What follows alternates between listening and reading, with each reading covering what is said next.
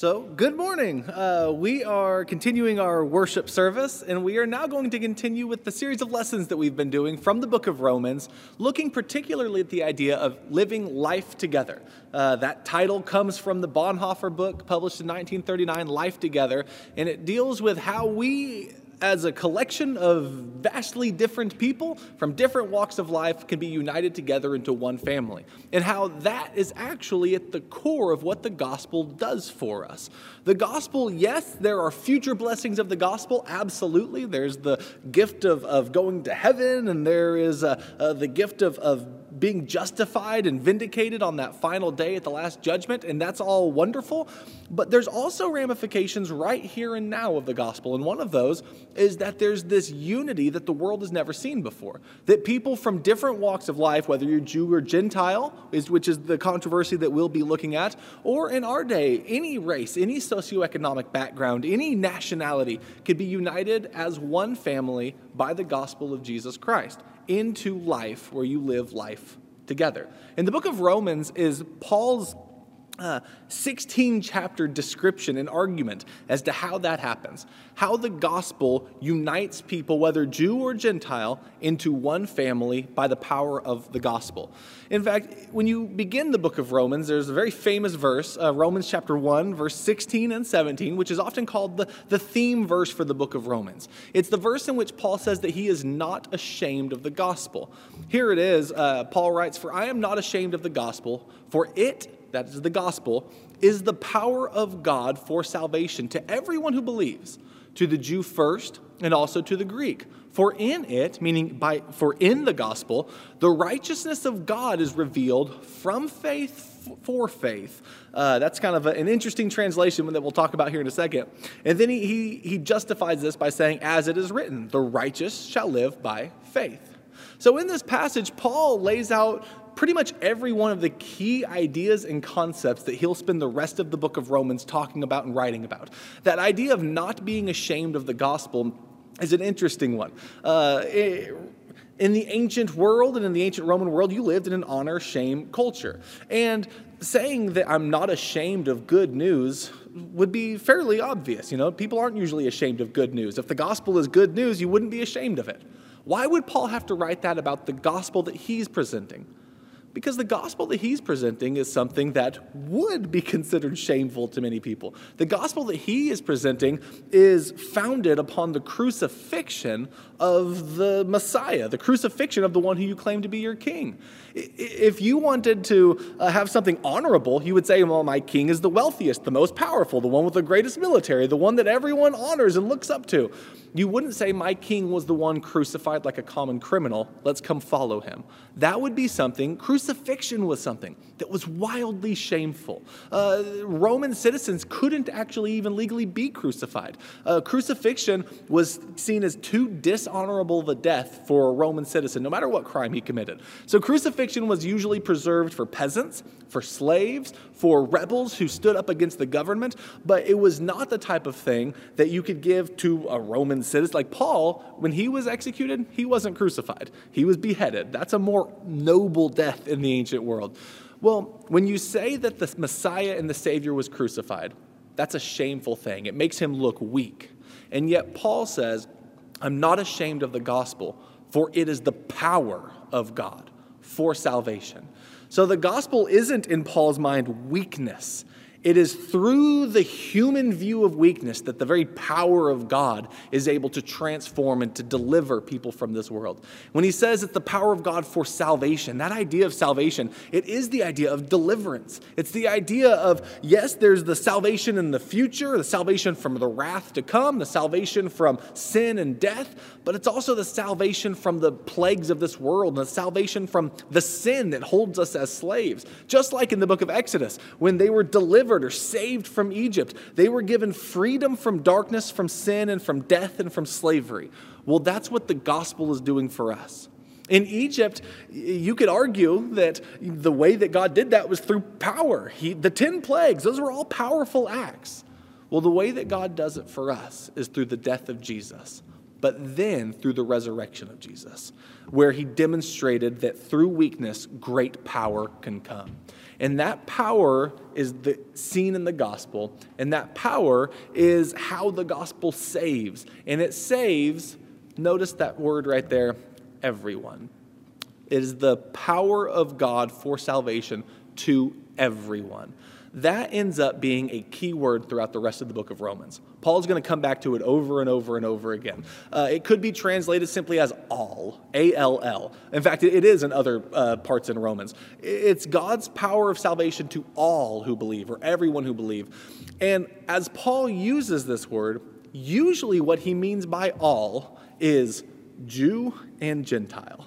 And there's no one left out of that. That means all groups of people, whether you're Jew or Gentile, because he'll often qualify it. Right after he uses the word all, he'll say to everyone or to all who believe, to the Jew first and also to the Greek. He will define the all with Jew and Greek. And so to those who believe, and for Paul, and we'll see this throughout Romans, belief is not just a mental assent to some facts. It's not just the same as saying, if I believe in something and it's just a fact that I put somewhere in a file in my brain. Belief is obedient trust. Belief is allegiance. And as a matter of fact, that word is often a political word. It's used in Rome to talk about those who would give their allegiance to their Roman king or the Roman emperor. Well, Paul is saying to those who give their obedient faith to Jesus, to those who give their allegiance to Jesus, the gospel is God's power for salvation. And he says this is for the Jew and also for the Greek. We've talked about how in Romans, that's the big conflict. The conflict is how do you get Jews and Gentiles who seem to be, for one reason or another, at each other's throats, how you get them to be united together into one family. And the gospel is how you do that. We'll see throughout this lesson how Paul begins making that argument, that the gospel is the power to unite Jew and Gentile together. But notice from here, he goes on to say something else about the gospel. The gospel is God's power for salvation to all who are faithful to Jesus, to the Jew first and also to the Greek. But then also, it's in the gospel that the righteousness of God is revealed from faith for faith. That idea of the righteousness of God is a key concept that Paul will come back to. And it could be thought of in a number of ways, whether or not the righteousness of God is like us doing the righteous things that God wants us to do. But I think as Paul uses it, and I think what it means here is more the quality that God has of being righteous or being just. This is the justice of God. God is just and he does just things. And that's a key idea for Romans because that's one of the questions that Romans is going to be asking. Has God been just? Has God been righteous to Israel? One of the big problems that was seen with the idea of the gospel and Jesus being the Jewish Messiah is how few Israelites actually became obedient to him, but how many Gentiles did. And if you look at God's promises throughout the Old Testament, there are these promises that are made to Israel. And it's almost like if Jesus is the Messiah, then he's casting off Israel and he's choosing this new group that's mostly Gentiles. And those are going to be his people. And the question is, if God is doing that, is he really righteous? Is he really just? Is he really keeping the promises that he made? Is he really being loyal to his covenant people that he's had a relationship with for so long? Or is he casting them aside for someone better? That's not just and that's not righteous. So what is God doing? And that's a question that the book of Romans is going to spend quite a few chapters answering. Is God just in the way that he has dealt with Israel and the way that he has dealt with the Gentiles? And what Paul is going to argue is that in the gospel, you see that the justice of God is revealed. You can see the justice of God in the gospel itself. And you see that the righteousness or the justice of God is revealed in the gospel from faith to faith or for faith. So this is the English Standard Translation that's on the screen right now. If you look in your Bibles, you'll see that phrase could be translated a number of different ways. The NIV, I think, says something like from faith, from first to last. You'll see that other translations will say from faith to faith. If I were translating it, I would say something like from faithfulness to faithfulness. I think both of those, that is a legitimate translation. And I think you have a a direction here that's being described.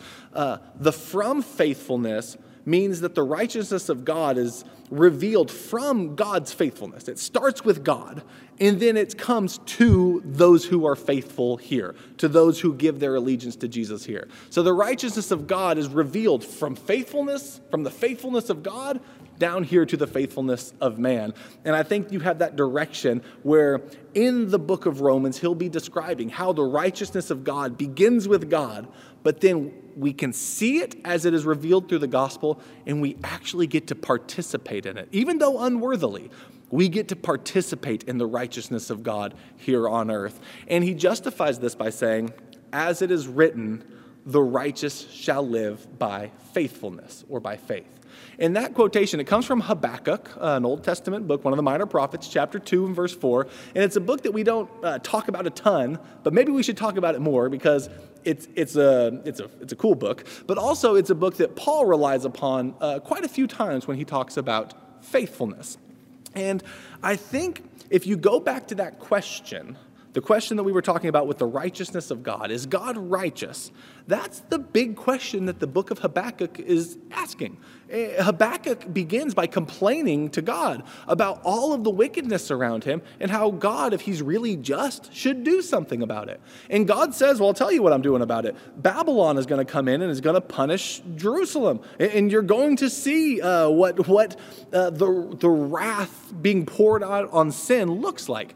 And Habakkuk has a big problem with this. And he says, wait a minute, I thought you were too good to look at evil, and yet you're using an even more wicked nation, Babylon, to come and punish us. We're not as bad as them. And so he sees this as a question of God's righteousness and God's justice. Are you really, God, going to allow a wicked nation to punish us? Are you going to let wickedness thrive like that? That's the very type, and by the way, a Gentile nation to punish a Jewish nation? It's like, those are the types of questions that the book of Habakkuk is asking, and those are the same types of questions that are being asked in the book of Romans. Is God really just? And what Paul is saying by quoting this verse is that even in those tumultuous times, it's the righteous person that lives by faithfulness to God. Even as you are waiting for the revelation of God's justice, even as you're waiting for the answers to those questions, you continue to trust in God, and that's how you find life. The righteous one is the one who stays committed and faithful to God as they go through those struggles, as they wait for those answers. And so the book of Romans is going to be trying to give those answers and telling us that it's the righteous one who will live by trusting God, even with those questions, even with the uncertainty. And so that's the introduction to Romans. And from there, he begins to describe what the means by which the gospel unites Jew and Gentile together. And it's the same way that the gospel unites us today. As you read through, I think we need to ask the question, Paul says the gospel is for everyone or for all. Why is the gospel for all? The next 3 chapters, and one of the difficult things about preaching through Romans is you could spend years preaching through Romans. I'm going to try not to. I'm going to try to just do a couple of, the first 2.5 months or 3 months of this year. And so we're going to need to cover a lot of ground. And so today we're going to really cover the first 3 chapters. And that means there is a ton that we're not going to be able to get into, which bums me out because I want to get into it. But we're not going to be able to get into. But if you look at these first 3 chapters, you'll see an emerging point that is, I think, answering the question of why the gospel is for everyone. Why does everyone need the gospel? Well, because the gospel is God's good news of salvation, and everyone needs that because everyone or all have sinned.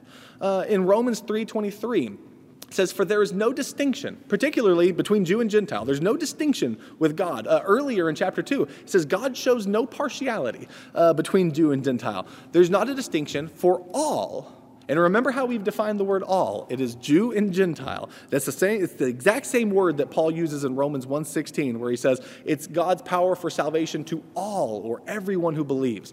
Well, here he's telling you why. Because all have sinned and fall short of the glory of God. One thing that's interesting about that verse is when it says all have sinned, that's past tense.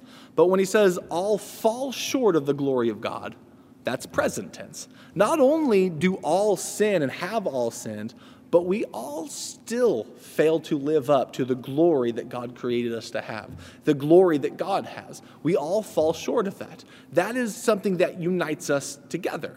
We're united, yes, in the gospel as our hope of salvation, but the reason is because we're all united in our sinfulness and our failure as mankind.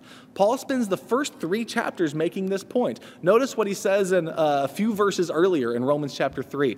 And again, he's talking about how this is a commonality. Sin is a commonality between Jew and Gentile. He says, for we have already charged that all, that's our key word again, everyone, both Jews and Greeks. So remember, that's how he defines the word all, Jews and Greeks, Jews and Gentiles. For all, both Jews and Greeks, are under sin. As it is written, none is righteous. No, not one. Not one understands. Not one seeks for God. All, that's our word, have turned aside. Together they have become worthless. No one does good, not even one. So Paul here, and the second part of this, he's quoting from the Old Testament. But what he's saying is, whether you're Jew or Greek, this is something that we all have in common, is that we are all under sin because we have all become sinners. We have all turned aside. We have not attained the righteousness of God on our own. We can't even figure out the righteousness of God on our own. Remember, Romans 1:17 says, in the gospel, the righteousness of God is revealed. The reason God has to reveal it is because we are incapable of grasping it, understanding it, and accomplishing it on our own. And it comes from his faithfulness to our faithfulness because we're unable of reaching it and obeying it on our own. And so this problem that we have of sin is why the gospel needs to be for all. Why is the gospel earlier? This is Romans chapter 2. He's making this same point. He says, for there will be tribulation and distress for every human being, or for all human beings. That word every is our key word. For every human being who does evil, the Jew first and also the Greek. So no, that's the exact line from Romans 1:16, where he says it's God's power to salvation to all who believe, the Jew first and also to the Greek. Why? Because there's tribulation and distress for all humans who do evil, to the Jew first and also to the Greek. But the flip side of that is there's glory and honor and peace for everyone, that's our key word, who does good, the Jew first and also to the Greek, for God shows no partiality. And so in this, we're seeing that all people, Jew and Greek alike, have been united in sin, and all people, if they did the right thing, they would be blessed by God, because God's not showing partiality based on nationality or based on genealogy. The very next verse goes on to say, for all who have sinned without the law will perish without the law. Those sinning without the law, those are the Gentiles. They weren't given the law, the way the Jews were. But then, and all who have sinned under the law will be judged by the law. And so that would be your Jews. So whether you have the law or don't have the law, sin and judgment and condemnation is everyone's, because all have sinned and all fall short of the glory of God. So as we consider these things, why specifically is the gospel for Gentiles? Why have they sinned? Well, idolatry is going to be Paul's major answer in chapter 1. Chapter 1, Paul's going to lay out his case against the Gentiles and their sin, and it all comes to a head because of the wickedness that comes from idolatry. They exchanged the truth of God for a lie. They worshipped and served the creature rather than the creator. They turned the glory of God into an image of corruptible wood and stone. And so when you do that, when you take the glory of the Creator God and you turn it into an animal or stone or wood, and you worship and serve something that you made, in essence, you become your own God. You become your own source of right and wrong. You become God's creator, and God's creator would be God. And so idolatry puts you in charge, and when you do that, you end up changing your whole view of the world to where things that are unnatural seem natural, and things that are wrong seem right. So after describing their sin of idolatry, he describes all of these sins that stem from idolatry. He talks about unnatural relations and passions. He specifically talks about homosexuality and how if you're not going to see God as your creator and designer, you can cast off the way that you have been designed, and you can engage in whatever actions you feel that you want to engage in. He then goes on to give this whole lengthy list of these sins that emerge from idolatry: unrighteousness, evil, covetousness, malice, envy, murder, strife, deceit, maliciousness. He says that they became gossips, slanderers, haters of God, insolent, haughty, boastful, inventors of evil, disobedient to parents, foolish, faithless, heartless, ruthless, and not only do they do those things, but they approve of such things. That's the lengthy list of depravity and of sin that Paul describes in Romans chapter 1 that the Gentiles have gotten into.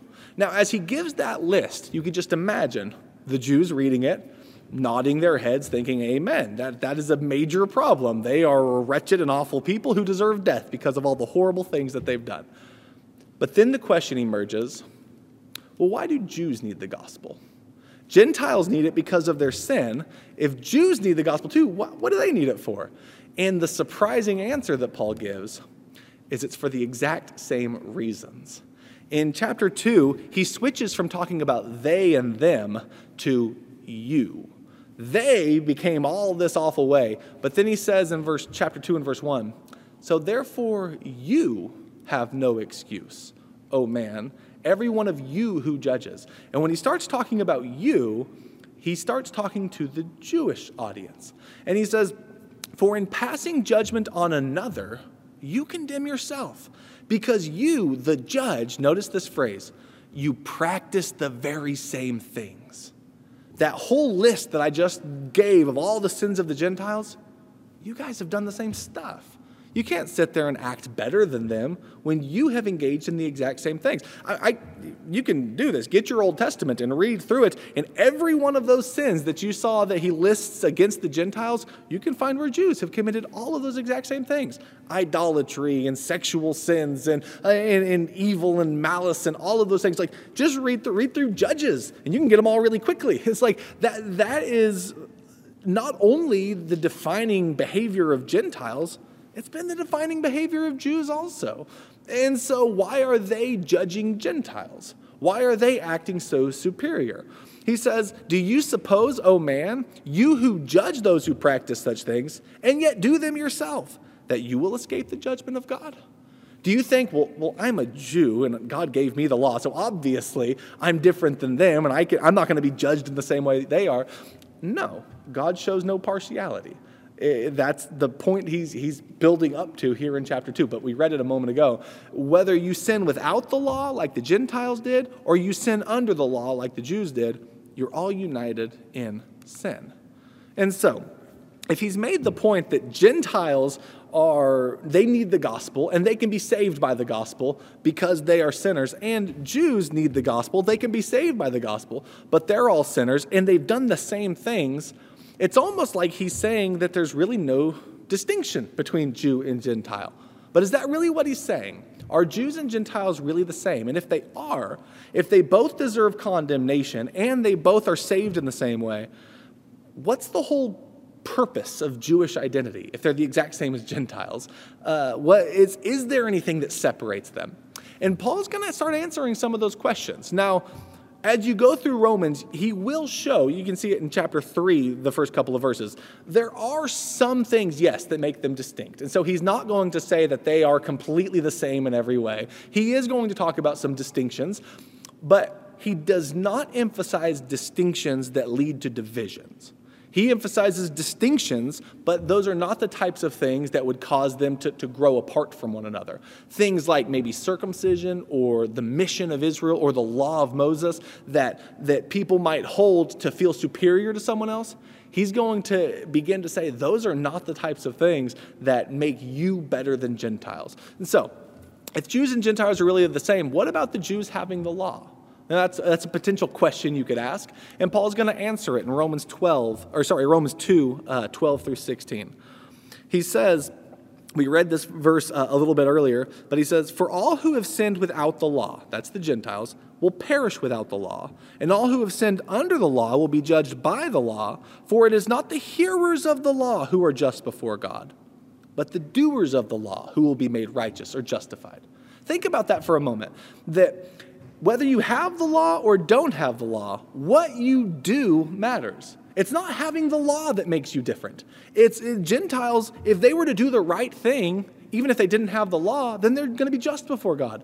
In Jews, even though they have the law, if they don't listen to it, they're going to be unjust. Because it's not just having it or hearing it, it's actually doing it that matters. Verse 14, he says, "For when Gentiles who do not have the law do instinctively the things of the law, these, not having the law, they are a law to themselves, in that they show the work of the law written on their hearts, their conscience bearing witness, and their thoughts alternating, accusing them or else defending them on the day when, according to my gospel, God will judge the secrets of men through Jesus Christ." But there he says, look, if you can have the law and do bad things, and that makes you a sinner, then a Gentile who doesn't have the law, but because of their conscience actually does the types of things, they love their neighbor, they do the types of things that the law would call them to do, then having the law isn't really a distinction. They do have the law. It might not be written by Moses, but it's written on their heart. It's their conscience, and they're doing it. And so having the law doesn't really make you all that separate, because you have it, but you didn't do it. And some of them didn't have it, but they did do it. And so in some way they had it on their heart. So whether it's on your heart or written by Moses isn't going to create a great distinction between you. Secondly, you could ask the question, well, what about the Jewish mission to be like a light in the world of darkness and to be a guide to the Gentiles? He's going to begin this hypothetical conversation with a Jewish person, and he's going to be asking him these questions to set up this point. He does this in Romans 2, 17 through 24, and again, he shows that you might have this mission where you are supposed to be the light and the guide to the Gentiles, but you didn't live up to it. And so you have become just like them. In verse 17, he says, "But if you bear the name Jew and rely upon the law and boast in God and know his will and approve the things that are essential, being instructed out of the law, and you are confident that you yourself are a guide to the blind and a light to those who are in darkness, a corrector of the foolish, a teacher of the immature, having the law in the law, the embodiment of knowledge and of truth, and you therefore who teach another, do you not teach yourself? You who preach that one shall not steal, do you steal? You who say one should not commit adultery, do you commit adultery? You who abhor idols, do you rob temples? You who boast in the law, through your breaking the law, do you dishonor God? For the name of God is blasphemed among the Gentiles because of you, just as it is written." So he starts off by saying, look, you think that you're supposed to be the guide to the blind, the light to those who are in darkness, the source and the embodiment of truth and knowledge given to you because you have the law. And so you're supposed to be all of these great things that leads the world in a better direction. But the problem is you preach it, but you haven't done it. You have said not to commit adultery, but there's adultery in Israel just like there is anywhere else. You have said that you shouldn't murder, but there's murder in Israel just like there is everywhere else. It's like you have set yourselves up as this great guide, but you didn't actually live it. So what happens when the Gentiles look at you? They don't see anything special at all about your God. And so because of you, the Gentiles blaspheme the name of God. So you might have had this mission, but because of the hypocrisy, you didn't live up to it. So you can't sit there and fold your arms and act like you're better than Gentiles when you acted just like them and they blasphemed God because of you instead of becoming drawn to God because of you. And so then he asked the question, well, what about circumcision? Well, circumcision is something that separated Jews and Gentiles and made Jews better, right? Well, let's look at verse 25. "For indeed, circumcision is of value if you practice the law. But if you're a transgressor of the law, your circumcision has become uncircumcision." So it's like, say you're circumcised and then you just ignore everything the law teaches. well, then it's the same as if you weren't circumcised. Like, your circumcision doesn't make you righteous if you then go worship idols and murder and commit adultery and steal and all of that. Like, you have to actually still keep the law. Your circumcision alone doesn't do it. So what does that mean about circumcision? I mean, circumcision only matters if you're an obedient person. But then look at verse 26. So if the uncircumcised man, that's the Gentile, keeps the requirements of the law, will not his uncircumcision be regarded as circumcision? So if sin could make your circumcision worthless, what about someone who actually lives the right law, the right way? He actually does the thing. He doesn't steal. He loves his neighbor as himself. He honors his father and his mother, but he was never circumcised. If sin can nullify a circumcision, couldn't righteousness create a circumcision?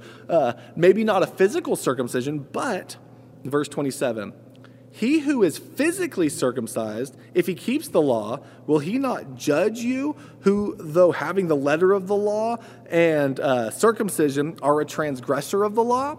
For if he is not a Jew who is one outwardly, nor is circumcision that which is outward in the flesh, but he who is a Jew who is one inwardly. And circumcision is that which is of the heart, not by the Spirit, by the Spirit, not by the letter. And his praise is not from men, but from God. So what Paul ends up saying is you can make a big deal about circumcision, but circumcision only matters if your behavior is in accordance with it. And so you can have physical circumcision and your heart be far from God, or you could have not a physical circumcision, but a circumcision of the heart where you actually grow closer to God. And if that's the case, then your circumcision itself, it doesn't make you special before God or unspecial. So you really are the same in circumcision and in the law and in sin and in all of these things. You're not better than the other. Jews aren't better than Gentiles, and Gentiles aren't better than Jews. So what does this mean? Well, the point that Paul's going to end up making, he'll make quite a few points from it, but one thing that he draws as a conclusion, he says, what then becomes of boasting? It's excluded. If you're trying to bring people together, you cannot have one of them who thinks they are better than the other. So boasting, pride, self-righteousness, feelings of superiority, and spiritual hierarchies, they destroy unity and they cause unnecessary division. In essence, if you're a sinner, it doesn't mean that you're worse than the person next to you. And if you see someone next to you who's a sinner, it doesn't mean that you're better than them. Here's what sin means. Sin means you're in need of the gospel. And that's true for every single Christian here. When you begin to have a spiritual hierarchy, even though you are a sinner, all that betrays is that you have a prejudice in favor of your own sins and against that person's sins. It doesn't mean you're better. It doesn't mean that God is so indebted to your great righteousness. What it means is you're a sinner who likes your sins and you don't like that person's sins, and so you judge that person more harshly than you judge yourself. And that's a complete misunderstanding of the justice of God, which is revealed in the gospel. If you're a sinner, it means the gospel is for you. And that means as you look throughout the world and you see sinners out there, we probably shouldn't look at them with feelings of superiority, boasting, or arrogance. What we should do is look at them as a world in need of a Savior and in a world in need of Jesus Christ. So as we draw our lesson to a close, our challenge this week is let's give up boasting and all feelings of spiritual superiority. Let's not look at the world or look at one another as though I'm better than you because of how much I've accomplished for the kingdom or how good my sins are in comparison to yours. Let's instead look to God with utmost gratitude and thanksgiving for the salvation and the grace that we have because of him. Because the only reason that we could have any hope at all and any peace and any of the goodness that will transcend this life, it's not because of what we've accomplished or because of what we do. It's because of his grace. It's because of the power of the gospel. If there's anyone here who would like to take advantage of the offer of the gospel, if you're watching online and you would like to name Christ as the Lord and King of your life and have your sins washed away in baptism, I bet even through the snow we could make that happen. If you have the need, please let it be known as we draw our lesson to a close. Thank you very much.